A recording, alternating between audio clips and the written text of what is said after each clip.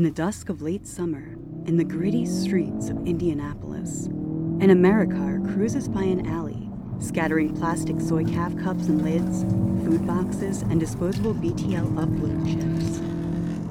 3 shadowed figures inhabit the vehicle, the illumination of a street lamp bringing into focus a large female troll, an augmented human male, and a mysterious, vaguely female shape in the back. We're thousands of miles outside of San Francisco. Indianapolis. Why are we here? This is definitely not the East Bay. Indianapolis, huh? Where are we again, Hez?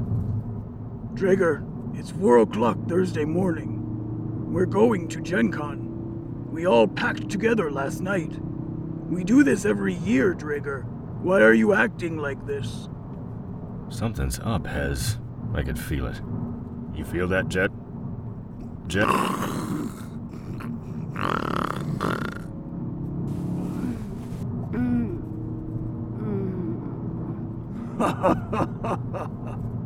She seems rather content, Draeger.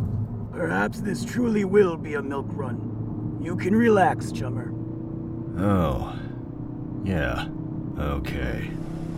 Gen Con, here we come.